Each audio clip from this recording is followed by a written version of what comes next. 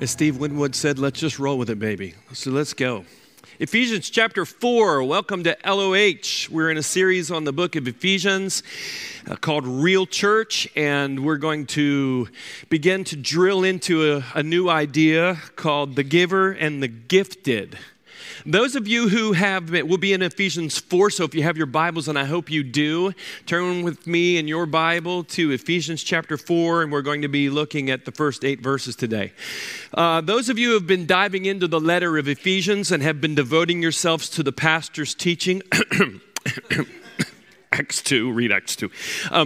You come to realize that before the Apostle Paul talks about how we are to walk out our calling as Christians, he begins by pointing out that we need to know how to sit as Christians.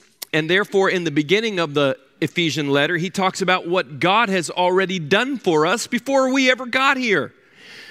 Before we walk out the life in the Spirit that Paul describes as our calling, and every believer is called, every believer has a calling, and a certain way of doing the life that God has already created for you and for me to do through the finished work of Christ on the cross and the release of the Holy Spirit into the life of the believer. Before we walk, we need to learn to sit and rest in faith. But it is not a sitting in inactivity. It is the activity of God through us, in us and through us. It's not about not doing anything, but it's how we do what we're doing and who motivates us to do so. And so we start by focusing our eyes on the everys. We've talked about chapter 1 being the everys of God. And the everys represent all of the blessings that God has given us in Jesus Christ. We've talked about that in chapter 1.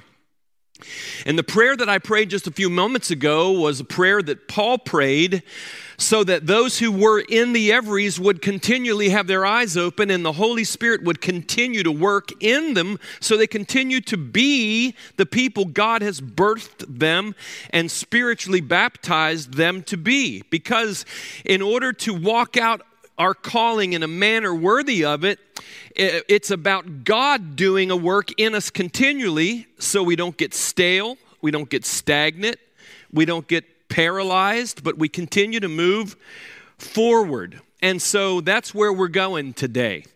I so appreciate Pastor Dustin's amazing job that he did leading our church in our first growth track. How many of you were in growth track? Raise your hand. Yeah?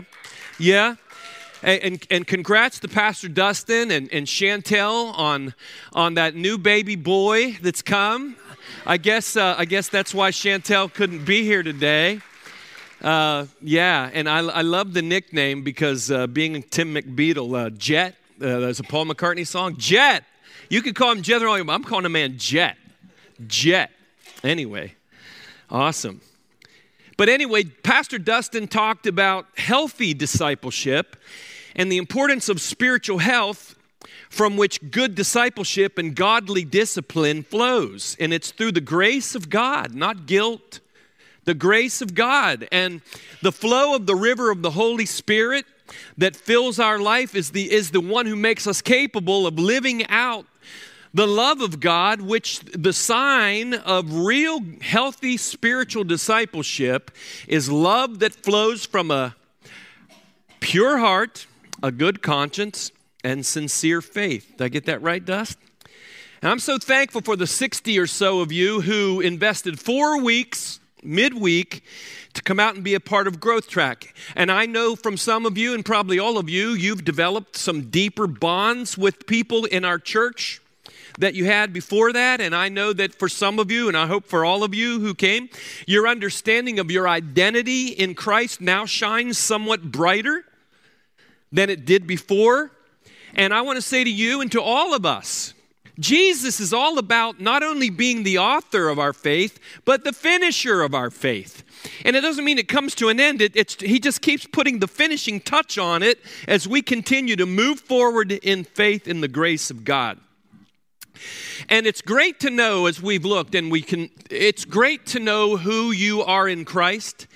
It's great to know who we are in Christ, but just as great it is to know why you are in Christ and why we are in Christ. And so that's where we're going today and over the next few weeks in chapter 4 in this great letter that Paul wrote to the Ephesians and through them to us. And by God's grace and power, we are all called into a life of faith, even though we all are uniquely diverse. Can I just ask you how many of you, and you don't have to raise your hand if you don't want to, but if I'm not going to tell anybody, but if you raise your hand, if you've come or you're a part of a Catholic heritage, would you raise your hand? Hold it up. Great. Anybody? Yeah, great. How about Lutheran? Yeah? We have a couple of Martin Lutherans in here. You know more? How about let's see, what other denominations are there? Oh yeah. How about Episcopalian? Anyone? No? We got to work on that. How about Presbyterian or anyone? How about Baptist? Raise your hand. Don't be ashamed. Raise your hand. Okay. Put your hands by that. How about Southern Baptist? Yeah. How about Northern? No. How about let's see, Free Will Baptist? How about Independent Baptist? How about Pentecostal? How about Methodist? Or how about, I heard a little kid say Methodist. How about, I'm not sure. Any Baptist-costals in here? Raise your hand. Any Calvinists in here? Any Arminians in here? Any Calminians in here? How many pre-tribulation? No. How many post? How many pan? You know what a pan-tribulation is? It's going to pan out however God, I don't know. It's going to pan out. Here's the thing. We have unique, diverse backgrounds and experiences, and we're on a journey, right? Are you on a journey? Raise your hand if you've arrived. We'll pray for you, right? But we're all unique, but we all have a connected identity. Regardless of what tributary you have been in or you like to be in or I'm in, we are all part of his body. We are all part of his flock of hearers, right? One shepherd, we're sheep, right? We're all brothers and sisters. We are all a dwelling place of the Holy Spirit. We are all temples of the Holy Spirit in Christ. Now, I'm going to have to keep saying in Christ. I hope you know I'm not just saying, I'm not a universalist here, but I don't want to have to, anyway. You with me on that? We are all part of his bride. And we're all part of his army. The metaphors in Ephesians are real, and we're going to take our time and look there. But we're going to see how Paul breaks this down. And regardless of where we are and what tributary and where our emphasis is, not here to knock that, I'm not here to change that. I actually have an idealistic belief that the Lord might want to bring an eclectic group of people together and not plant a flag necessarily on one distinctive. Wouldn't that be interesting to see how that would work? I'd like to see if that worked. It hasn't worked yet, but I'd like to see it work. So we're in Ephesians chapter 4, verse 1. I'm reading from the New American Standard. That's the one the Americans read. And no, not really. Ephesians chapter 1, verse 1. Therefore I, that's Paul, the prisoner, the word for prisoner there is desmios, which means being bound and taken into a place of captivity. It's interesting because he's going to play on that idea and flip it on its head in the next 8 verses. But Paul says, I'm the prisoner of the Lord. And I implore you, I think one translation says, beseech you. The word is parakaleo. The Holy Spirit, the Greek word for Holy Spirit is parakletos, called alongside to help.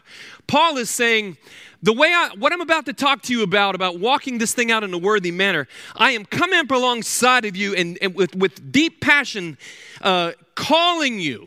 Do you get that? Parakaleo, implore. To what? Walk in a manner worthy of the calling with which you have been called. If you're a believer and I'm a believer, you have been called. Remember how we talked a few weeks ago? Probably 10 by now, but life goes so fast. I said people would rejoice, hey, thank God. And my son Ernie's been called into ministry. And we, woo, Ernie's going to ministry. What Bible schools he go? But see here, now I get that. But here's the thing, we're all called. And we're all called into the ministry. But there is a special guidance that's diverse in that calling. And we're going to look at that in weeks to come. Let's continue. Which you have been called. So Paul calls himself a prisoner of Jesus. And listen, when he writes this, he is literally in prison. He is under house arrest in the early 60s, not 1960, in the early 60s, probably wrote Ephesians maybe 62 AD. He is under house arrest in Rome, and he's referring, though, not to that.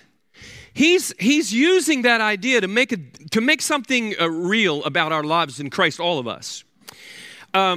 He's referring to a calling and a relationship with Jesus that he describes as being a prisoner of the Lord. James Montgomery Boyce, who wrote one of the best works on Ephesians, a multi-volume set, the late, great James Montgomery Boyce, talks about being a prisoner of the Lord like this. He says, when individuals rebel against God, they don't achieve freedom. They fall into bondage because rebellion is sin and sin is a tyrant.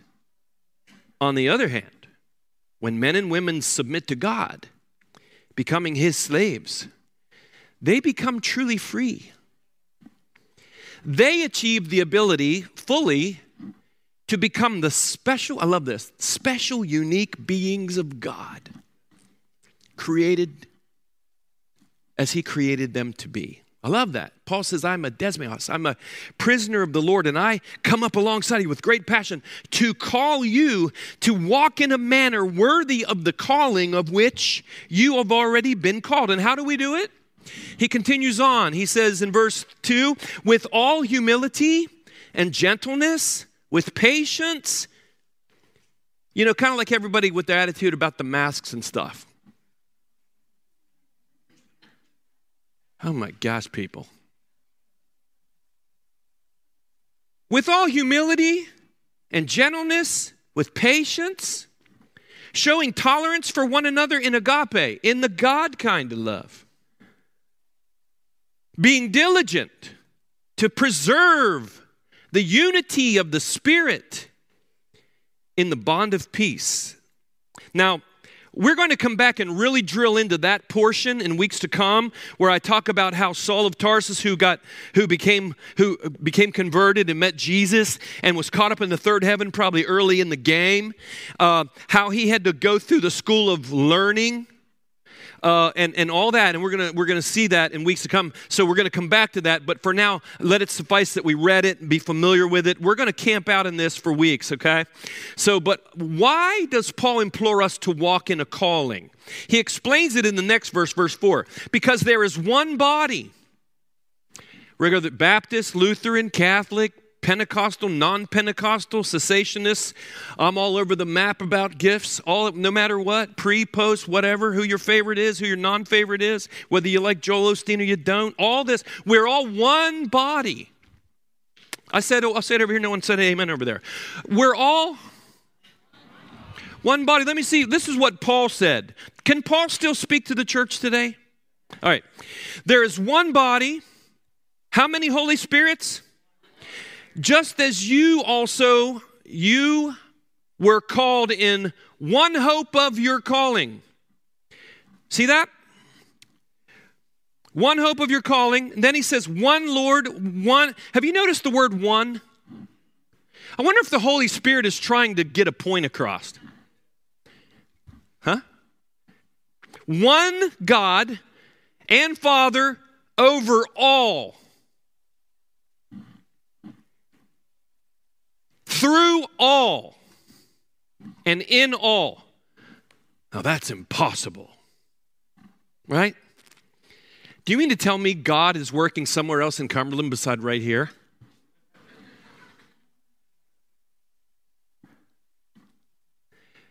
God wants the Shema of God on earth to be displayed in the oneness of the body of Christ. Hear, O Israel, the Lord our God, the Lord is one. He wants the Shema of God to be released and revealed. As Jesus prayed in John 17. Why are we called? Because we are to do something in this body, guided by the one Holy Spirit. Because all of us have been brought into one hope of this one calling that we all have in Christ. Now, we're going to begin today to look at the act of the giver. The giver is Jesus. And how we all, if we're believers, how we got here. Not into this church building, but how we got here in this calling of God. Let's continue in the next verse. I believe we're in verse 7. We got here by grace. Grace. Look at me. How many of you know what grace is? It is deeper than what you pray over your food, right? Grace. Grace. Grace. It says in verse 7, but to each one of us grace was given. I'm nerding out on grammar today. I love, it's Pastor Appreciation Month, so I'm going to get to do what I want. I'm going to nerd out on some grammar a little bit today. Each one of us, in the Greek grammatical construction, I felt smart when I said the Greek grammatical The Greek grammatical instruction is that each one of us is in a superlative sense. It's like well, each one of them were there, but that's not so. It's like each one of us. Each one of us.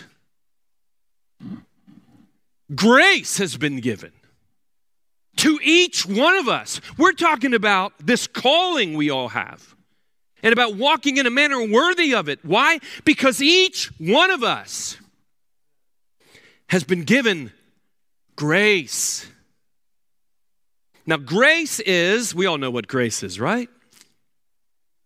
It's an unearned, say unearned, position of favor, say that, with God the Father, God, you don't have to say this, God the Father, God the Son, and God the Holy Spirit. But it's not just a position, it's an experience, an ever-flowing experience of unearned favor with God the Father, with God the Son, and with God the Holy Spirit. It is the Shema of God, but God wants to press the identity of the triune Godhead and the grace that all of the three in one want us to experience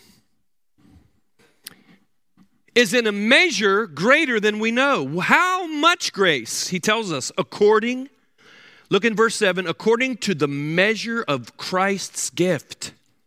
Guys, when Jesus of Nazareth was born in Bethlehem, the angels sang. They burst through the skies, right? Right? They had Christmas, probably in late September. Jesus wasn't born on Christmas. He was probably born during the time of the Feast of Tabernacles, somewhere in the fall feast. Probably my birthday, September 28th. I'm just kidding. Oh, thanks for all my 40th birthday cards and gifts, by the way. Anyway, the angels stood in awe when Jesus was born. The angels stood in awe as he touched people's lives. The angels stood in awe as he said no to the devil in the wilderness and in the garden. The angels stood in awe. Do you know the angels came and helped him when he said no to the devil in the Garden of Gethsemane? And the angels stood in awe when he triumphed as the crucified one on the cross and made a public spectacle of Satan. There! And I believe the angels still stand in awe when the body of Christ starts to be the church instead of going to church. And that's why Paul prayed for the light to turn on in those who already were saved. That we have such a measure of grace that's in light of the work of Christ. And then he gives us a timestamp of when that grace was given.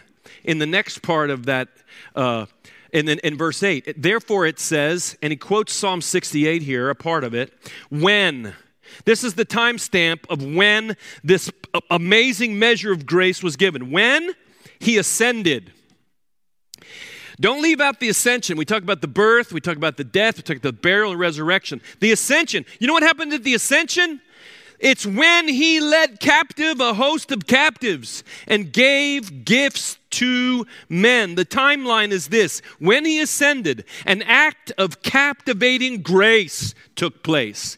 Jesus, and Paul is flipping the idea of being a prisoner.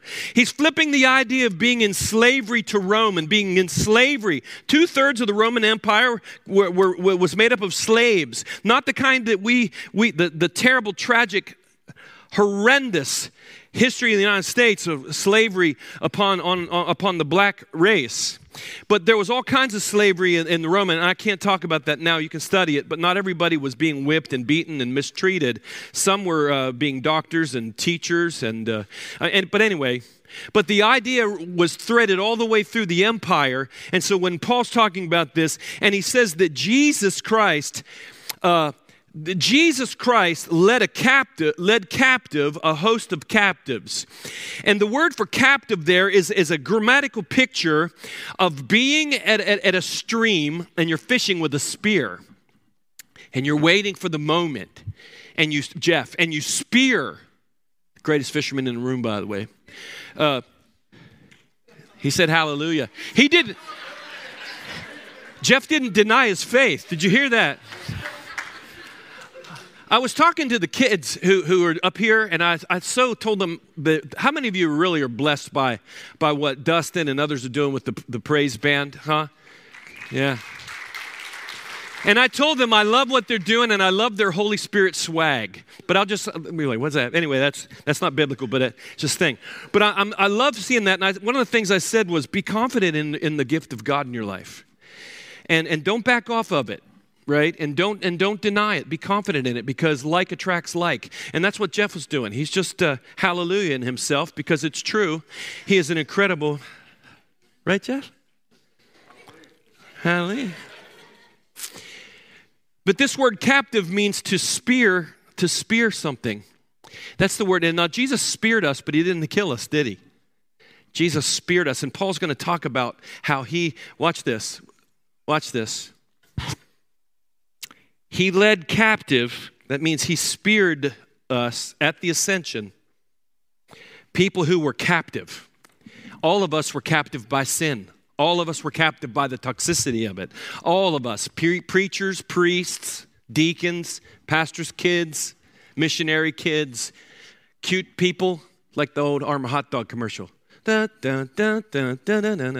of us, even kids with chicken pox, right? We all were captive. Some of you might still be. And there are Christians who don't have to be, but you still could be. And that's not something that I want to make you feel bad about. It's something I want to tell you that the reason why Paul prayed for the light to come on, it's because until we're understanding the everys and the grace of God, even with biblical knowledge, that's not enough to walk out in our life the emancipation that's already ours in Christ. That's true. But Paul is talking about being captured and being captured by this unlimited measure of grace. And he gave gifts to men. He gave gifts to men, and we're going to talk about that. So there you go.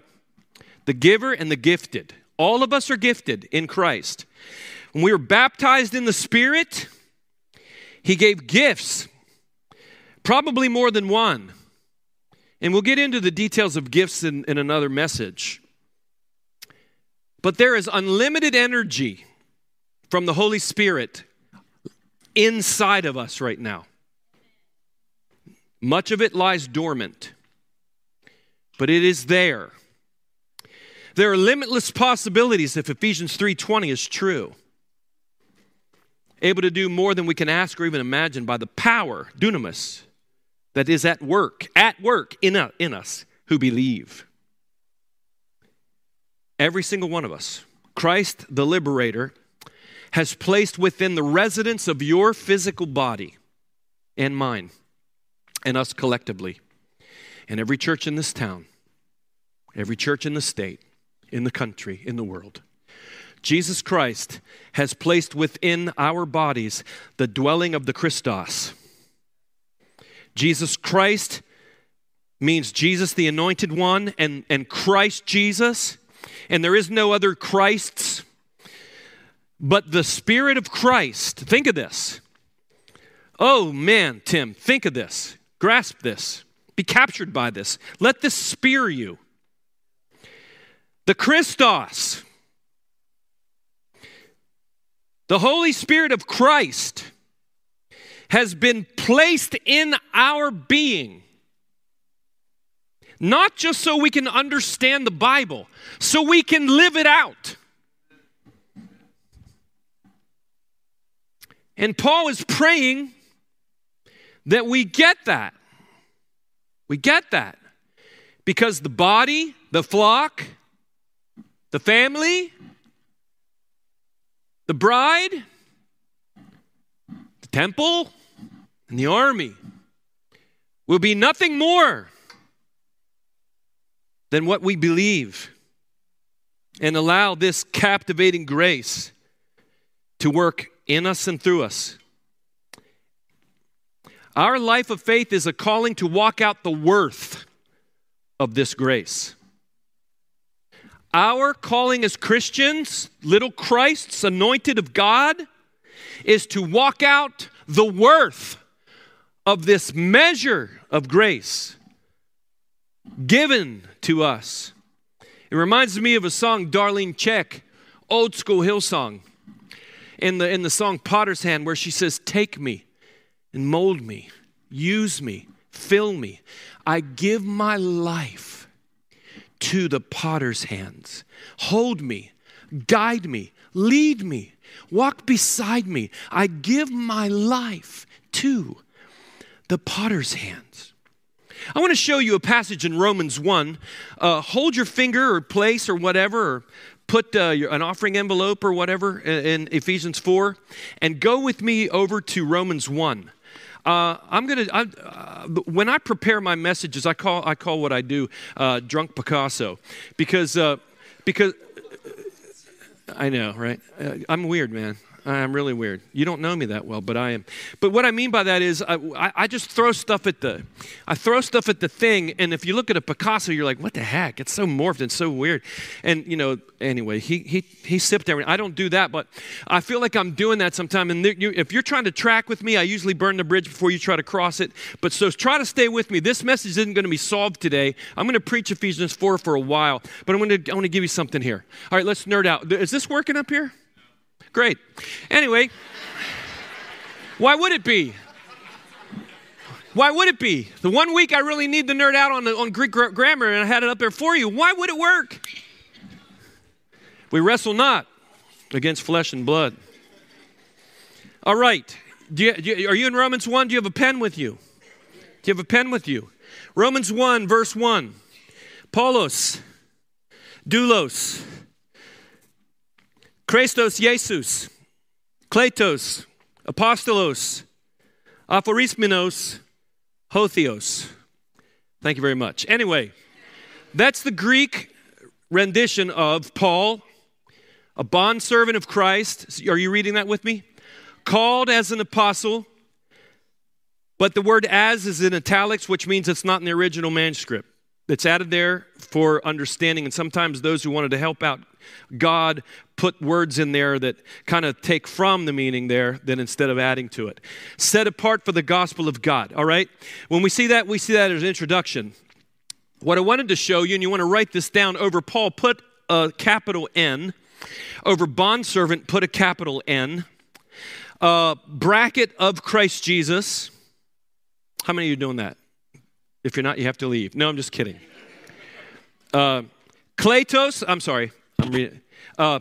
Called, put an N over it. Apostle, put an N over it. Set apart, put an N over it. What the N represents in the Greek grammar is words are in a certain case ending. If I had it up here, I would tell you that Paulos has an OS ending. Bondservant is the word doulos. It has an OS ending. Jesus does not, and that's important. Called has an OS ending. Apostle has an OS ending. Set apart has an OS ending. Every one of those, it's called nominative case. It's like a subject. So let me try to drill this in. If Paul was walking down the street and you said, hey, Paul, he'd turn around and say, hey, what? But he'd also, if he was walking down the street and you said, hey, bondservant, he'd said what? If you said, hey, set apart, he'd say what? If you'd say, hey, called, he'd say what? Because Paul's Christianity wasn't just he was saved. There were measures of grace that injected in him that brought him from trying to line his life up as Saul of Tarsus with the law of God. Galatians 2 says, his ego, his I, tried to please God. Peterson's paraphrase says, I worked my head off to please God, but instead of pleasing God, I proved myself to be a breaker of the law, which is what happens when we try in our willness, even with good intentions, to line our life up and become. In other words, he was a bondservant. Paul was bonded life, listen, Paul was bonded life and death to Jesus. Paul was called. Paul heard the call and he followed that call the rest of his days. Paul defined spirituality the way we should. Listening to the voice of the shepherd, always in line with this book rightly divided. Always, right? Someone amen that. Always. But it was a living hupakoin. It was an under the voice, which was spirituality, true spirituality, under the voice in the word. Anyway, so that was his call. And it wasn't just one call and then he went off and did what he wanted to do. The apostle part was the same, nominative. The set apart, aphorismenos, was the same. But what's interesting is the phrase of Christ Jesus. You have your pen? Put a bracket around of Christ Jesus. All right? And then put a bracket, the gospel of God. Do you see of Christ Jesus and of God? Those phrases that are in the case ending of what is called the genitive case. Genitive, it's where in the English we get genes, the genetic code, right? That's talking about origins. That's talking about the source of life. The original Hebrew word for Genesis, the first book of the Bible, is origins. And what do we know in chapter 1 of the book of Genesis? We find out where we came from, but not only where we came from, who we came from and how we came from. God spoke, right? And things came into being. That's the idea of the Genesis. When Christ, Jesus of Nazareth, Son of God, is laying in Joseph of Arimathea's tomb, Paul tells us in Ephesians chapter 2 that the Spirit of him who raised Christ up, there was a genesis in the body of Jesus of Nazareth, right?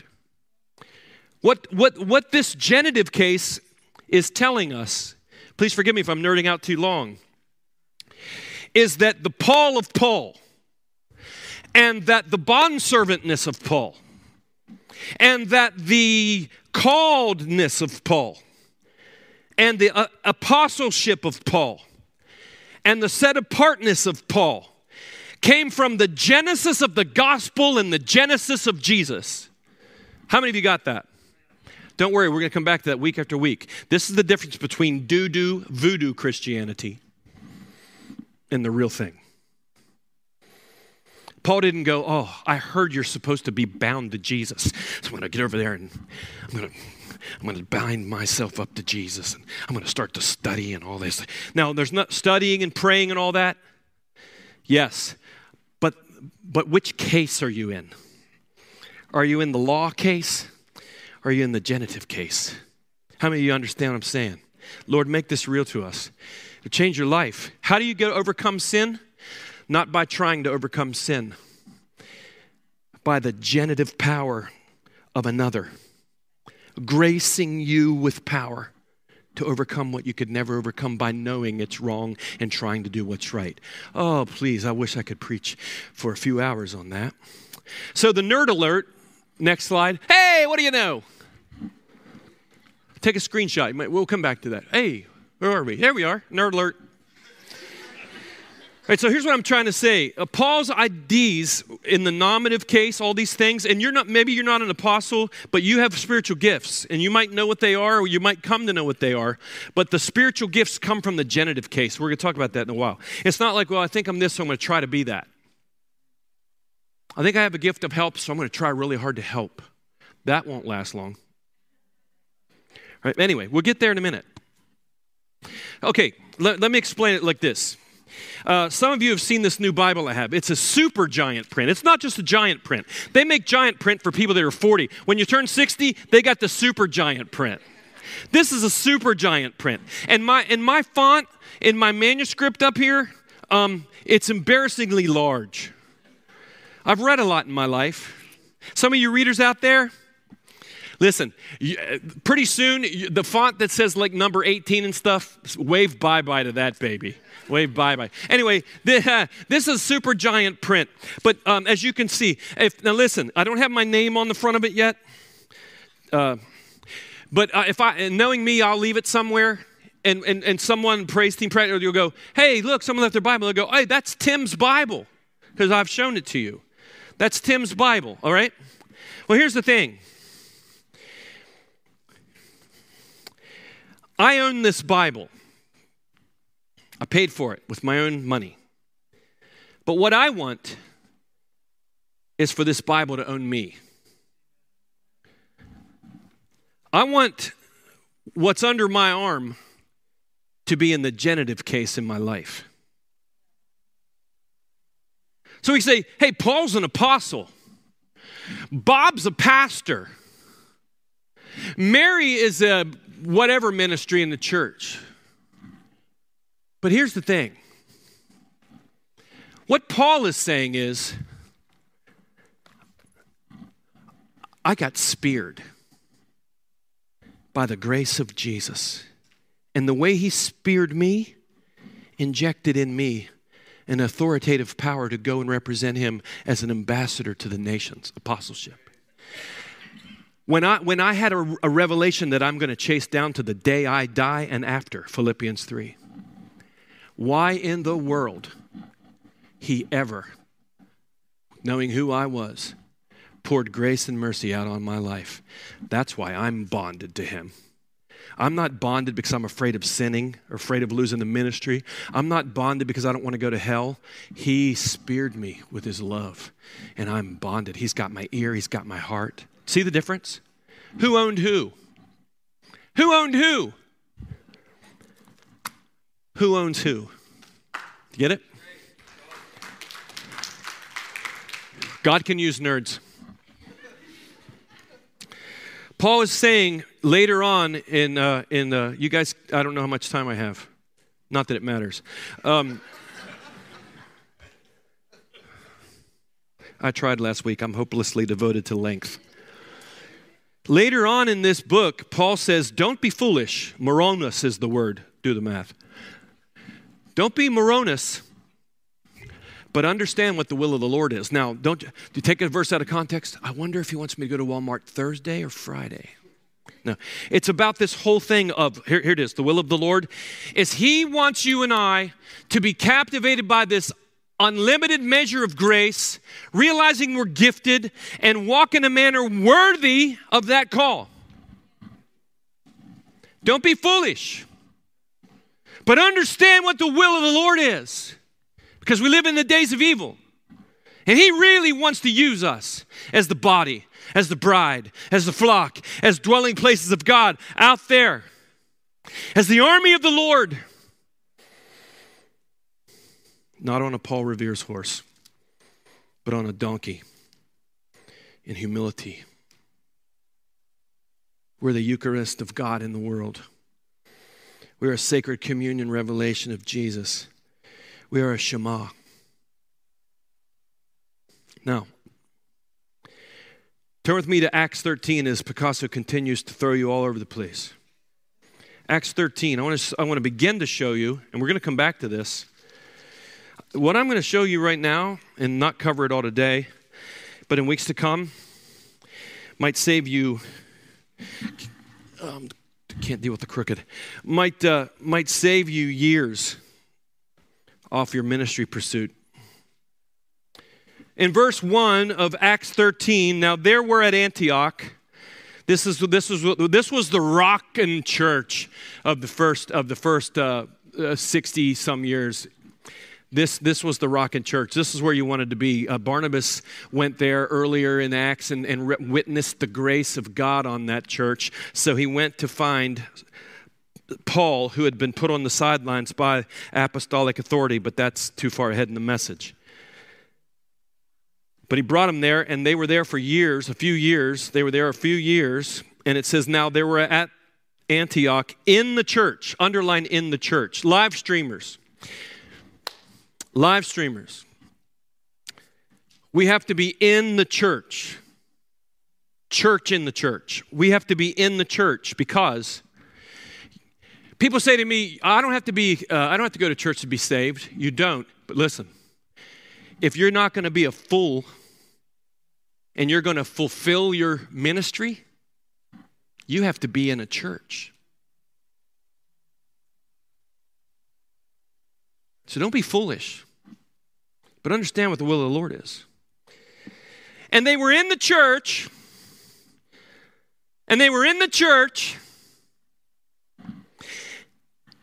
and they were in the church that was there, and in that church, and here are some spiritual gifts, and these are, I'll just throw this out there, office gifts. There are office gifts. You can prophesy and you can teach and not be in the office of a prophet, office of a teacher, Ephesians 4, look at it later. But there were prophets and teachers. Hey, prophets, YouTube, wacko prophets. If you ain't in the church, if you're not under authority of someone, I ain't listening. I ain't gonna listen. Even if you know the mystery of the seven thunders in the book of Revelation, I'm not listening. Because the days are evil. Barnabas and Simeon, who was called Niger, Lucius of Cyrene, and Manaen, who played Little League Baseball with Herod when they grew up. And Saul.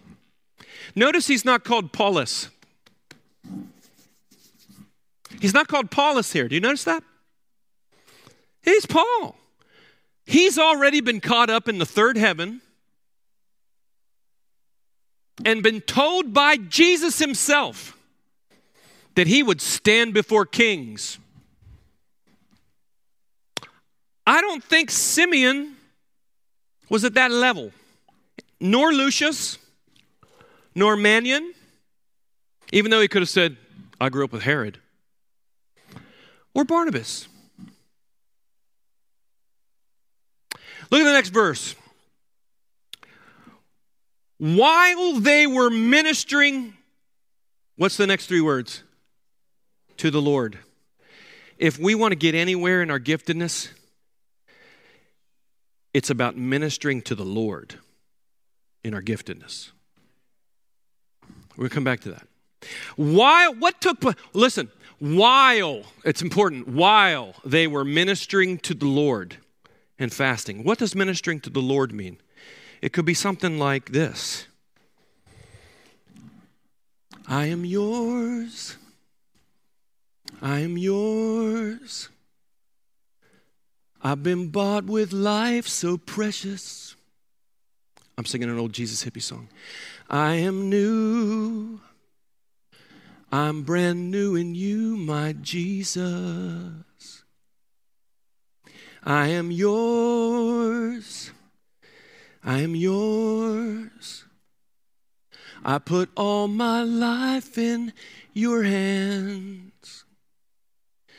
And when I hear your spirit calling me, I'll follow.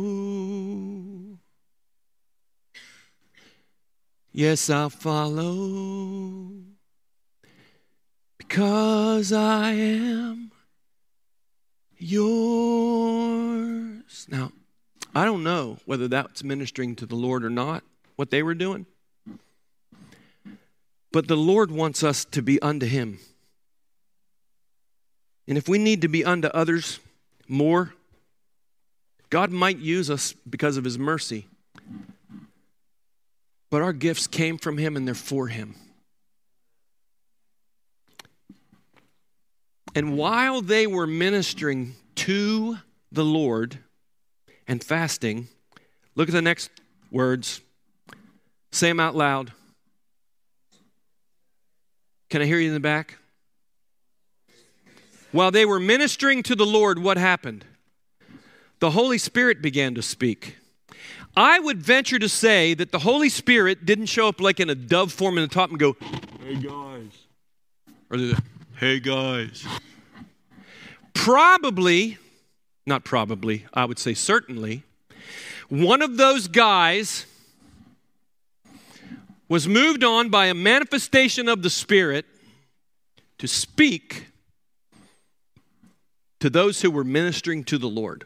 While they were doing that, the Holy Spirit said, set apart, remember Romans 1, Paul, in the nominative case, Paulus, doulos, bondservant, aphorismenos, set apart. He's already been set apart. He already knew he was set apart. 3 days after the Damascus Road experience, Ananias prayed. The scales came off his eyes. He was filled with the Holy Spirit. And Jesus had already told him he'd stand before kings. Chosen instrument. That's set apart. But it wasn't time. And years go by. Tick, tock, goes the clock. And this man, apostle, set apart, is going to stand before kings. The only thing he's doing in the church is taking offerings up with Uncle Barney. That's it. And if he's anything like me, he was going nuts over that.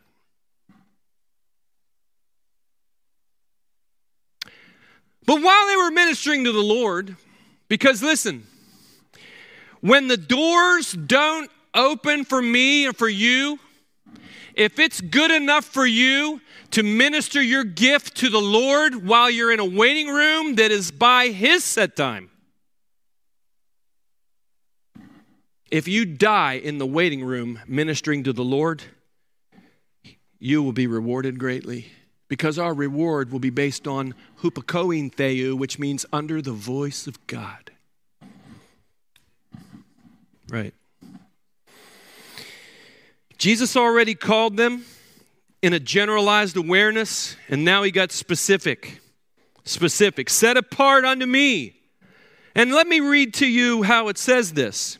Who was named first? Set apart for me. For who? For souls? For the church? For your passion? No. Set apart for me. Now, remember I said about having a grace that's for the Father and the Son? This is the Holy Spirit speaking. Set apart for me. If we really want to walk in the dynamic of God, we have to come to terms in some way, someday, somehow. What level of relationship of dynamic you are going to give permission to the Holy Spirit to allow to be toward you and through you. Regardless of where you end up on views of spiritual gifts, here's one thing that nobody can disagree with. There is a dunamis in spirit fullness. A dunamis. Dunamis. Set apart for me, Barnabas and Saul. Oh, I'm tempted. I can't go there. Don't have time. But you'll get it. If you're there, if you're in the waiting room, we're going to come into that. Ready? We'll come into that. Here we go. Ready?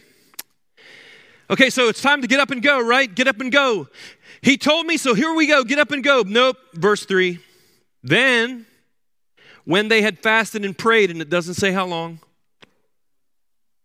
and laid their, that means somebody else, laid their hands on them, they sent them away.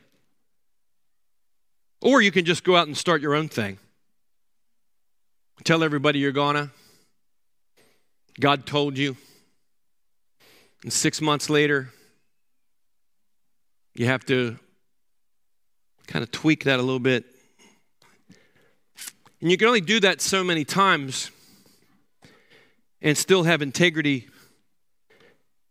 and have people believe you. And here's the thing. When we're under God and under authority, that's not just under, oh, I don't need to be under authority, I'm under God. Well, if you're under God, you're under a church. And you're under pastoral leadership. And a teachable spirit shows up in what you do after you've been told no. Meekness and humility is not necessarily proven by when someone gives you the right to do something. It's when you're bucking against it and you know, and God told you, and the time frame is not on your call. It's on a bigger collective called the family of God. And they went down to Seleucia, and from there they sailed to Cyprus. Now let's go on. I'm going to throw you another. Here we go. Picasso's going to John 12. Picasso's going to John 12. John 12, ready? Almost done. That's what they say when they're trying to get you to hold on longer. John 12, verse 1. Jesus, therefore, 6 days before the Passover, and let me tell you, this is just a week after he raises Lazarus from the dead. And they're at Lazarus' house, having lunch or something. Now, 6 days before the Passover came to Bethany, where Lazarus was, whom Jesus had raised from the dead. So they made him a supper there, and Martha was serving. But Lazarus was one of those reclining at the table with him. Now, look at me. A resurrected son was sitting at a table. Verse 3. Mary then took a pound of very costly perfume of pure nard. Just quickly, the scholars say it was probably close to a year's wages. And what did she do with it? She poured it on Jesus' feet. Ministry to who first? Ministry to who first? She poured a year's worth of wages of perfume right on the ground, right on his feet. Do you know why she did that? Because there was a law that said, worship the Lord your God with all your heart, all your soul, mind, and strength. I don't believe that's why she did it. You know what I believe? She hadn't gotten used to being in a fellowship table with resurrected sons.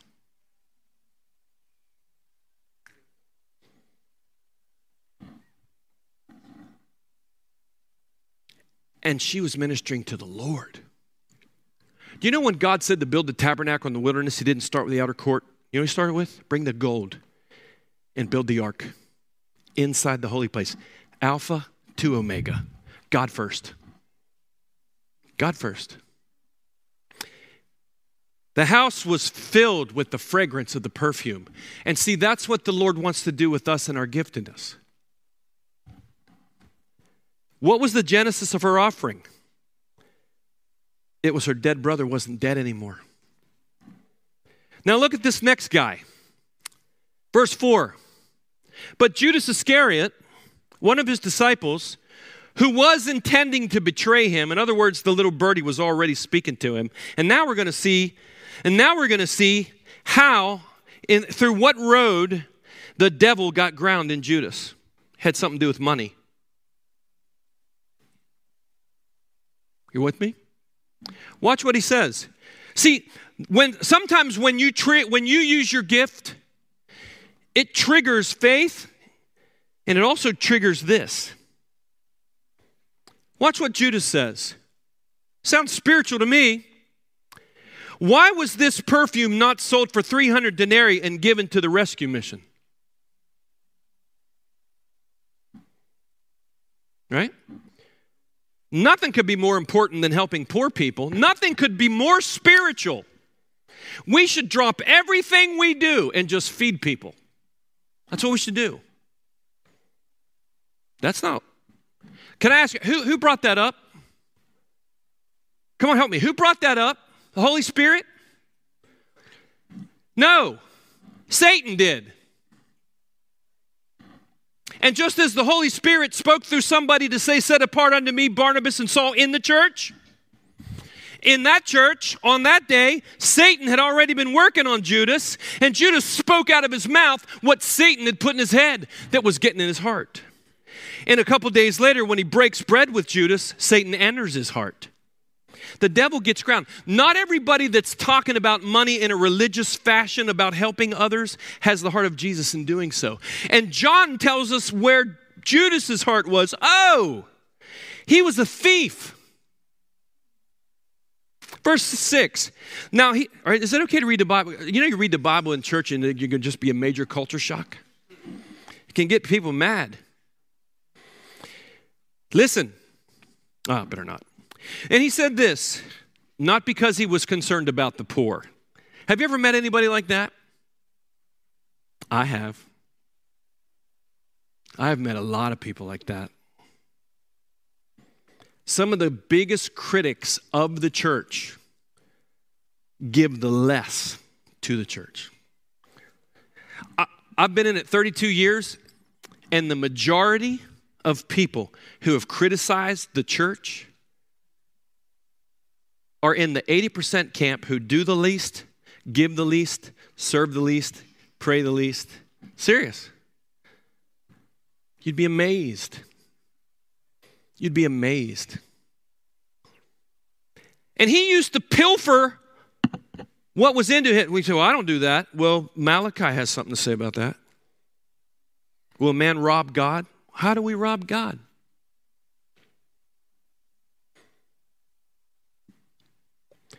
And Jesus says, and here's what he'll say when you here's what he'll say for you when you minister unto him. Let her alone, that she may keep it for the day of my burial. For you always have the poor with you. You always have your ministry. But me, that's another story. How many of you here, the Holy Spirit's in this place right now. All right, so I got to quit. Let me sum this up. Go to the next thing. To the gifted, that's us.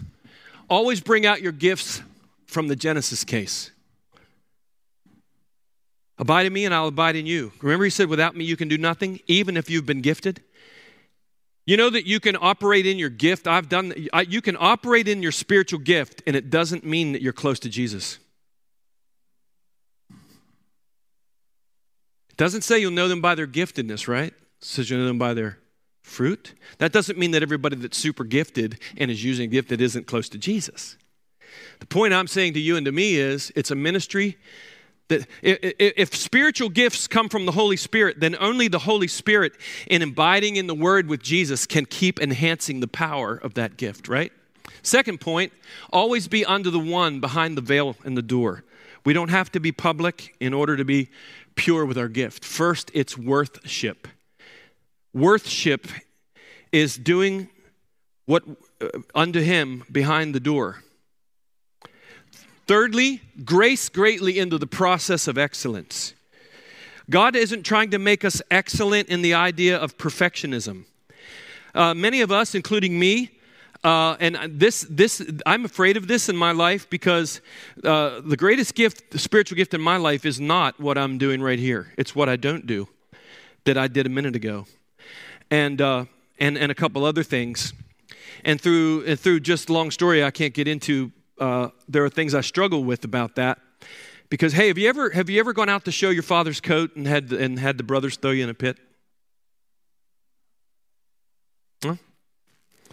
And when that happens, not everybody gets like Joseph who gets in prison and goes, "Can I help you interpret your dream?" A lot of us go,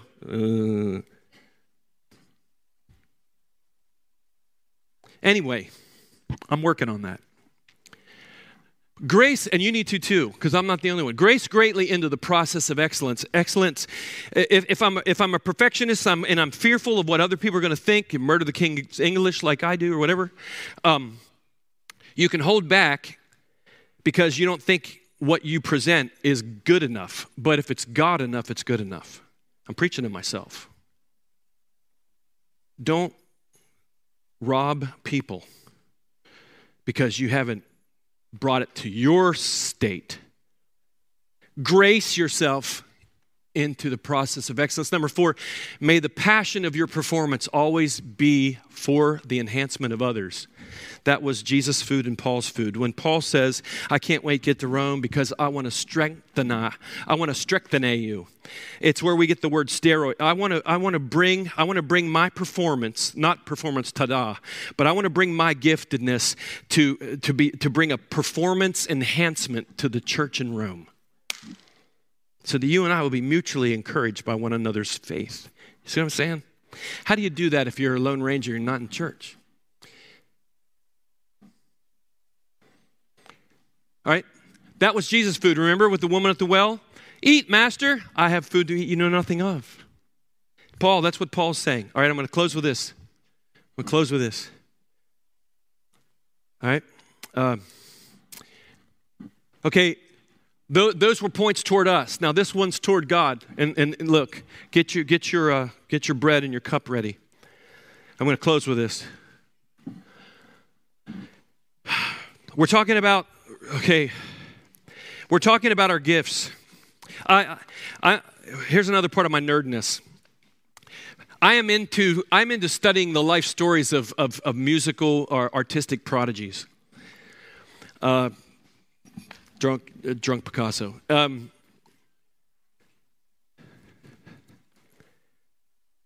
I love acoustic guitar players. And I came across this one recent one. Her name's Rosie Bennett. She's probably mid-20s. She knows like 4 languages. She's from Germany, I think. You can look her up on YouTube. I heard this interview. I heard her play, and she's playing this Bach piece. And it was incredible. But what attracted me to her performance was her passion in her playing. It stood me up. So I researched her and I watched her give this interview. She said when she was 3 years old, her parents knew she had the talent. And at age 7, she went to a musical school in England that was like Hogwarts. You know, it's kind of like just real strict and real, yeah. And I mean, if it basically, you know, can bring you along, but very strict, and it really hurt. And she went through a lot of stuff with that. And she's 20-something, and she survived. Look, if you can survive some of the stuff and you still have your gift. Like for me, when I stand before the Lord, the only thing I hope I have is a sweet spirit. Because there's no guarantee you're going to have a successful this, a successful that forever. But wouldn't it be something if you get there and you just have a sweet spirit? That all the stuff that came your way didn't have the toxicity of it didn't last. You just have a sweet spirit. What I love about this girl is that when she's playing, and I've seen it with others, when Rosie's playing, here's what God did to me. This verse came to me. And I prayed to God, and I'm praying, God, let my sermon preparation, let my gift preparation, and let yours, whatever it is, whatever your gifts are, whether they're platform or God has a platform for you in the corridors out here, in the nursery, in the shy kit, whatever it is, and whatever builds in your life groups, whatever. Here's what I prayed. Lord, may the preparation for my gifts be no less than Rosie's preparation for the way she plays. And may the passion when I present it be like hers as she is working that neck board. You have to look her up. Give her some props there. I don't even know her, but. And so I tie that with this, toward the giver, whatever your gift is. Well, we're not just a nothing. You know what we are? According to the measure, we've been speared according to the measure of the gift of Christ's grace. Walk in a manner worthy of that. That's why we're going here. Today, this is about taking the bread and the cup and your giftedness to God.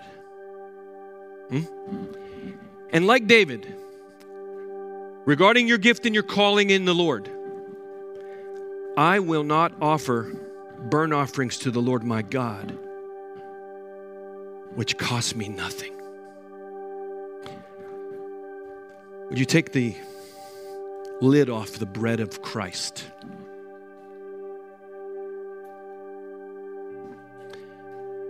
Take the lid off the bread of Christ and snap it, if you would, with your fingers. Because he was broken and he died on that cross, when he ascended, he speared us with grace. Regarding your gifts, yours, not mine, regarding sending the worthship of the calling in your walk to him, between you and him and between the brothers and sisters of our church.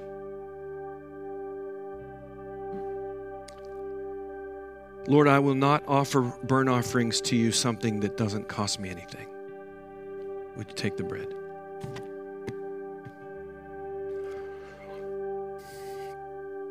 Paul said that he was already, he said, don't feel bad in Ephesians 3, don't feel bad about the suffering I'm going through for you. It's for your benefit. And in Philippians, he says, I am being poured out as a drink offering for you. I don't want anybody to have to be a martyr like that.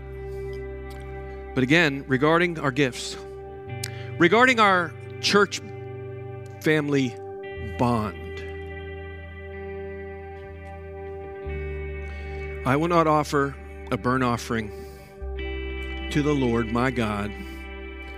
I will not give a financial gift to God that I can live without. That doesn't even matter. I'm not going to tip Jesus. I'm not going to tip him in my preparations. I'm not going to tip him in my interaction and connection with the body of Christ. My brothers and sisters are truly my brothers and sisters. Truly. I will not offer. You got blood. I've got blood in my hands right now when I'm saying this. Do you know what I'm saying? This isn't juice. This is the blood of Jesus Christ.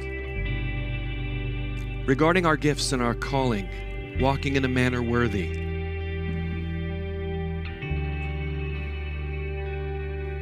It's his blood. Would you take it? And would you stand with me, please? These guys are going to lead us in a beautiful song.